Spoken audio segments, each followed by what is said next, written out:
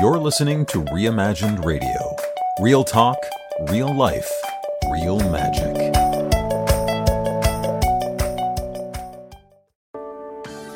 Welcome to Success Unlimited with Dr. Patricia Thompson. If you want to be more successful while also being happier at work and at home, you're in the right place. We'll be covering research along with little tweaks, tips, and hacks that will help you to fulfill your potential in the business world without sacrificing your peace of mind. When I say the words a good night's sleep, what comes to mind? Do you see it as something that you get all the time and so it's super familiar to you? Or does a good night's sleep sometimes seem like a distant fantasy? Do you see sleep as something necessary that you guard with reverence? Or do you see sleep as something that might be nice to have, but something that's the first to go when you're busy? Are you like the rock musician Warren Zevon, who is quoted as saying, "I'll sleep when I'm dead"? So if you see sleep as more of a luxury than a necessity, then I'd like for you to listen to this episode, because in this show, I'm going to be covering some of the research about why when you scrimp on sleep, you actually make yourself less effective at work, not more. Then I'll finish by giving you a bunch of tips that can be helpful if you have difficulty sleeping. So how did you sleep last night? Did you wake up this morning feeling bright-eyed and bushy-tailed, knowing that you got a restful night's sleep? Did you get the recommended 7 to 9 hours? Or are you like the 40% of Americans who don't get the recommended amount of sleep? So in my work with professionals, I actually find that quite a few of them have sleep issues for one of two main reasons. First, a lot of them cut back on sleep so that they can stay up late getting more done. Sometimes it's because they're workaholics, but other times it's because they have so much to do and they spend all day in meetings, and so the only time that they can actually get anything done is in the evening, often after the kids have gone to bed. The second reason a lot of people have sleep issues is that they have difficulty falling asleep because they just can't quiet their minds. A good example of this is a senior executive that I worked with, and I'll call him Justin.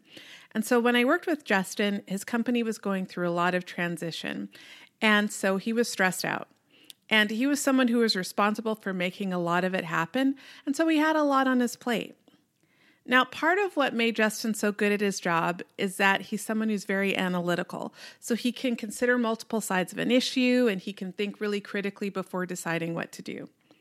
But the problem was he had difficulty turning it off when he was trying to go to sleep. Instead, once the lights were out, he would find himself coming up with ideas, or he'd be remembering something he forgot to do, or he'd be worrying about what would happen if he made the wrong choice. And as you might imagine, his sleep issues made it harder to do his job. Obviously, you might expect that he felt fatigued, but he also had a lot of the classic symptoms that research has shown go along with inadequate sleep. So these are things like poor concentration and hampered productivity. It's also been shown to increase your stress hormone, and that can lead to all the ill effects associated with chronic stress. So feeling stressed, but also things like hypertension and high blood pressure, among other things. And although Justin didn't have any of the health issues, research has found that chronic sleep problems have also been linked to other issues like diabetes, obesity, heart condition, a suppressed immune system, and even a shortened lifespan. So, bottom line is, if you have sleep issues, they can affect both your quality of life and your quality of work. The good news, however, is that it might not actually require hours and hours of additional sleep to turn things around. There's actually a recent study from the University of California at San Francisco that shows that you don't need to get hours and hours of extra sleep. What they did was they studied professional baseball players during their training camp. And for 2 nights, the researchers simply measured their typical amount of sleep. And on average, the players were sleeping about 6.3 hours per night. Then they took half of that group and they had them extend their sleep by an average of about 36 minutes. So they still weren't even fully getting 7 hours of sleep. But what they found was that in that group who'd had the extended sleep, their daytime sleepiness, their fatigue, and their tension decreased by more than 1/3 compared to the control group. And when they were given a cognitive processing speed task, they also reacted 13% faster. So that's pretty impressive to me. So now that we've talked about the benefits of sleep and how when you cut out your sleep, either purposely or because you're having difficulty getting to sleep, it can work against you. What I want to do now is turn to some of the ways that you can improve your own sleep quality. Now, there's some recent research that suggests that there may be, some genetic components to insomnia, but there still are a lot of behavioral things that you can do that will improve your sleep quality. So we're going to talk about those. And since the biggest sleep issue I hear from professionals is that they have difficulty turning off their brain and going to sleep once they get into bed, I'm really going to focus on things that you can do if you have difficulty falling asleep. If you're someone who just tends to stay up late because you're a workaholic, then obviously things you would do would be to set some boundaries and go to bed earlier. Or you could delegate to make sure that you're managing your workload. Sometimes it can be helpful to push back appropriately if you're having way too much on your plate, or also just ensure that you're prioritizing appropriately so that you're making the best use of your time. But let's talk about things to do if you have difficulty falling asleep. Okay, so the first one is exercise. And I'm sure you've heard about the benefit of exercise for any number of things. Obviously, it benefits your physical health. It's also been found to be an excellent mood booster. And even people with mild to moderate depression often have relief from their symptoms just from working out. It's also been linked to greater creativity, better concentration, and, you guessed it, better sleep. So research has found that for people with chronic insomnia, engaging in moderate aerobic activity actually halves the time that it takes them to fall asleep compared to a control group. And in this particular study that I'm referring to, the people who exercised also reported feeling more rested in the morning. Now, these results do come from a long-term study, so while it may take a while for the results to kick in, it's still definitely worth it to have a regular exercise schedule. Plus, given all of the other benefits that I mentioned exercise has, it's at least worth it to give it a try.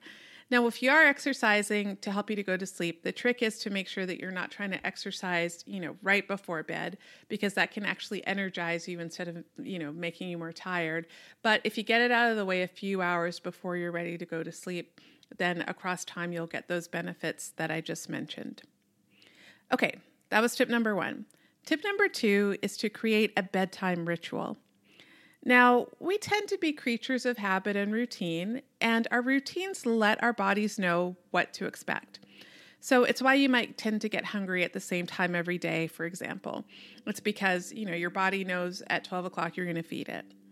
And, while those of us who are parents may have seen the firsthand benefits of ritual and routine when taking care of our kids, we can sometimes be less prone to apply that wisdom to ourselves. I have a 4-year-old and we have a whole bedtime ritual of, bath, reading, singing, that sort of thing. So he knows what to expect and so he can wind down. And so if you tend to have difficulty falling asleep, then I encourage you to create your own bedtime ritual.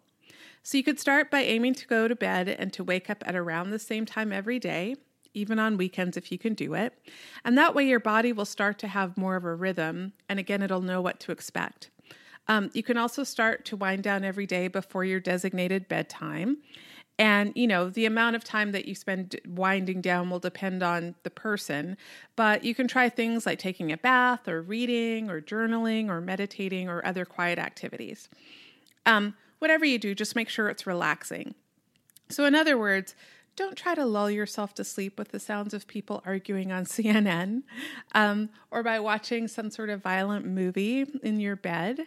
Instead, do something relaxing. Many people actually find that white noise, listening to that can help you to go to sleep.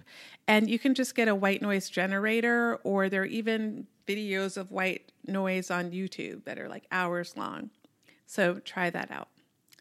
Tip number 3. So my third suggestion is to do your best to avoid the lure of your digital devices. Now, I'm as guilty of this as a lot of people, but if you're having difficulty sleeping and you're trying to distract yourself by scrolling through your smartphone or iPad, you're probably working against yourself. If you're having difficulty falling asleep, your goal should be to do things that are boring. And unfortunately, scrolling through social media or reading articles or playing games or streaming movies can be too interesting. And so it's actually going to keep you awake instead of helping you to fall asleep. In all of these things, there's a tendency to become invested in what you're doing, and that can actually help you to sleep, to stay awake longer.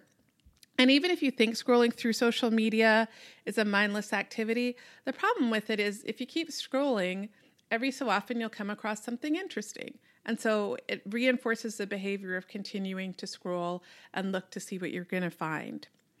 So the best practice, actually, for if you're having difficulty sleeping, is after about 10 minutes or so to get out of bed and do something boring. So, read a boring book or watch something boring on TV. And then as you find yourself falling asleep, get into bed. And then if you get into bed and another 10 minutes pass and you find yourself tossing and turning, then get out of bed again and repeat the process. And the idea behind this is that you want to create an association between your bed and sleep, as opposed to an association between your bed and not being asleep.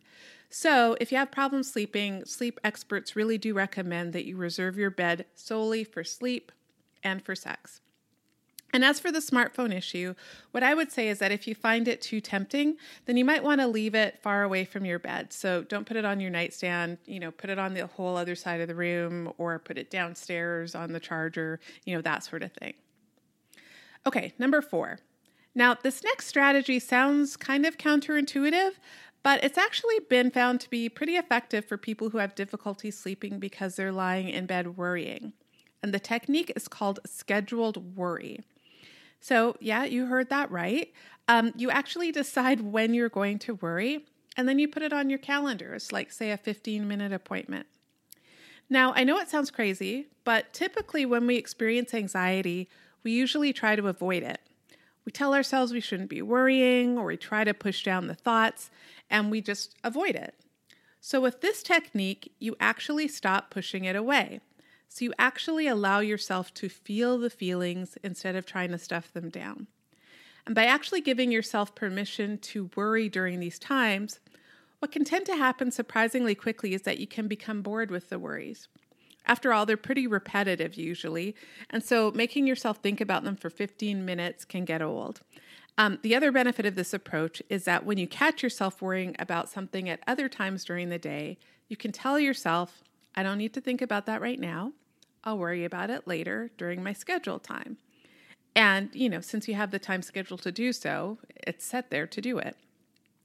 Now, obviously, this isn't the sort of strategy that you would continue forever, but what you might find is that when the lights are out at night and you finally have a quiet moment to yourself, you won't need to be thinking about all your worries because you already will have done it. So it can make it a lot easier to go to sleep.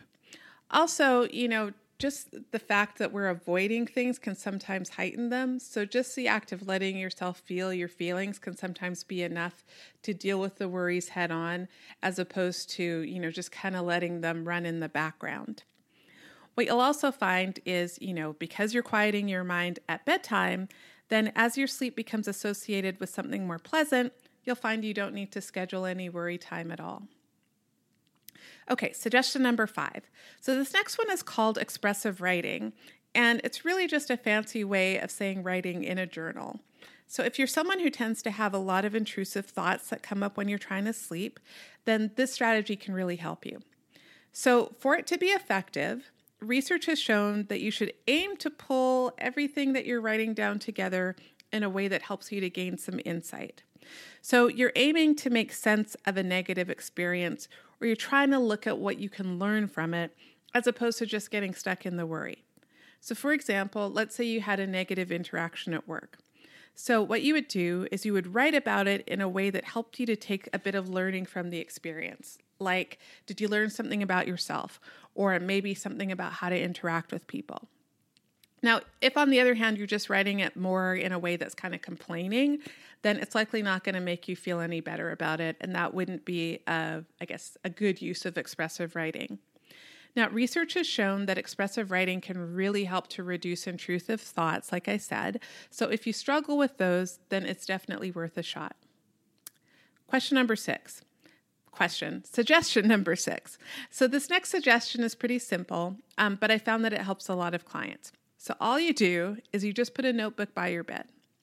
And the reason this works is that a lot of busy people have at nighttime the only quiet time that they have a moment to themselves. And so it can be natural for them to review the day or to think about their upcoming agenda items. Some people, like I said, come up with ideas when they're in bed, or else they think about who they're supposed to reach out to or the next steps in the projects that they're involved in. So instead of trying to keep this all straight in your head, if you have a notebook there, you can simply write it down, and then you can forget about it because it's already been handled. So I recommend using a notebook instead of an app on your phone, just because with your smartphone, you might find that you get sucked into social media or something else that might keep you awake.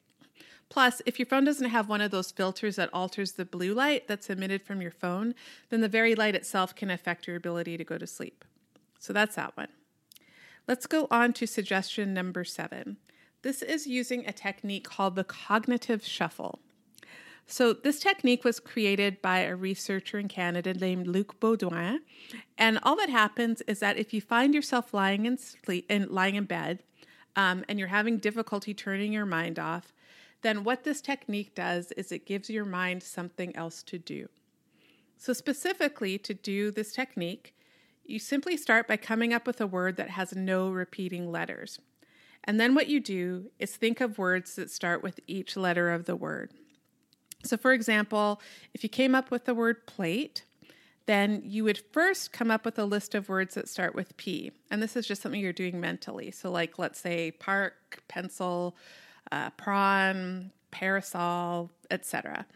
Then you would move to the letter L. So, like lion, lizard, linguine, Los Angeles, lock, whatever you come up with. Then move on to A, and so on. And this activity is interesting enough that it can prevent you from focusing on your worry thoughts, but it's not so interesting that it'll prevent you from falling asleep. And I actually just talked to a client this morning who I shared, who I had given this technique to, and he told me that it made a huge difference for him in terms of falling asleep. So I definitely recommend that you try it out. And I have one last suggestion for you, and that's developing a mindfulness practice. So if you've listened to any of my other episodes, then you might have heard me mention mindfulness at some point. And the quick definition of mindfulness is that it's the act of maintaining a moment-by-moment awareness of your thoughts, feelings, bodily sensations, and surrounding environment. And so a simple mindfulness practice is simply to observe your breathing. So you can start by closing your eyes and then just focus on the sensation of breathing in and breathing out. And then as you're doing it, you're going to have thoughts coming up because thinking is what our minds do. And so what you do is you gently notice the thought, let it go, and then resume focusing on your breathing. And you'll just do that for a few minutes every day.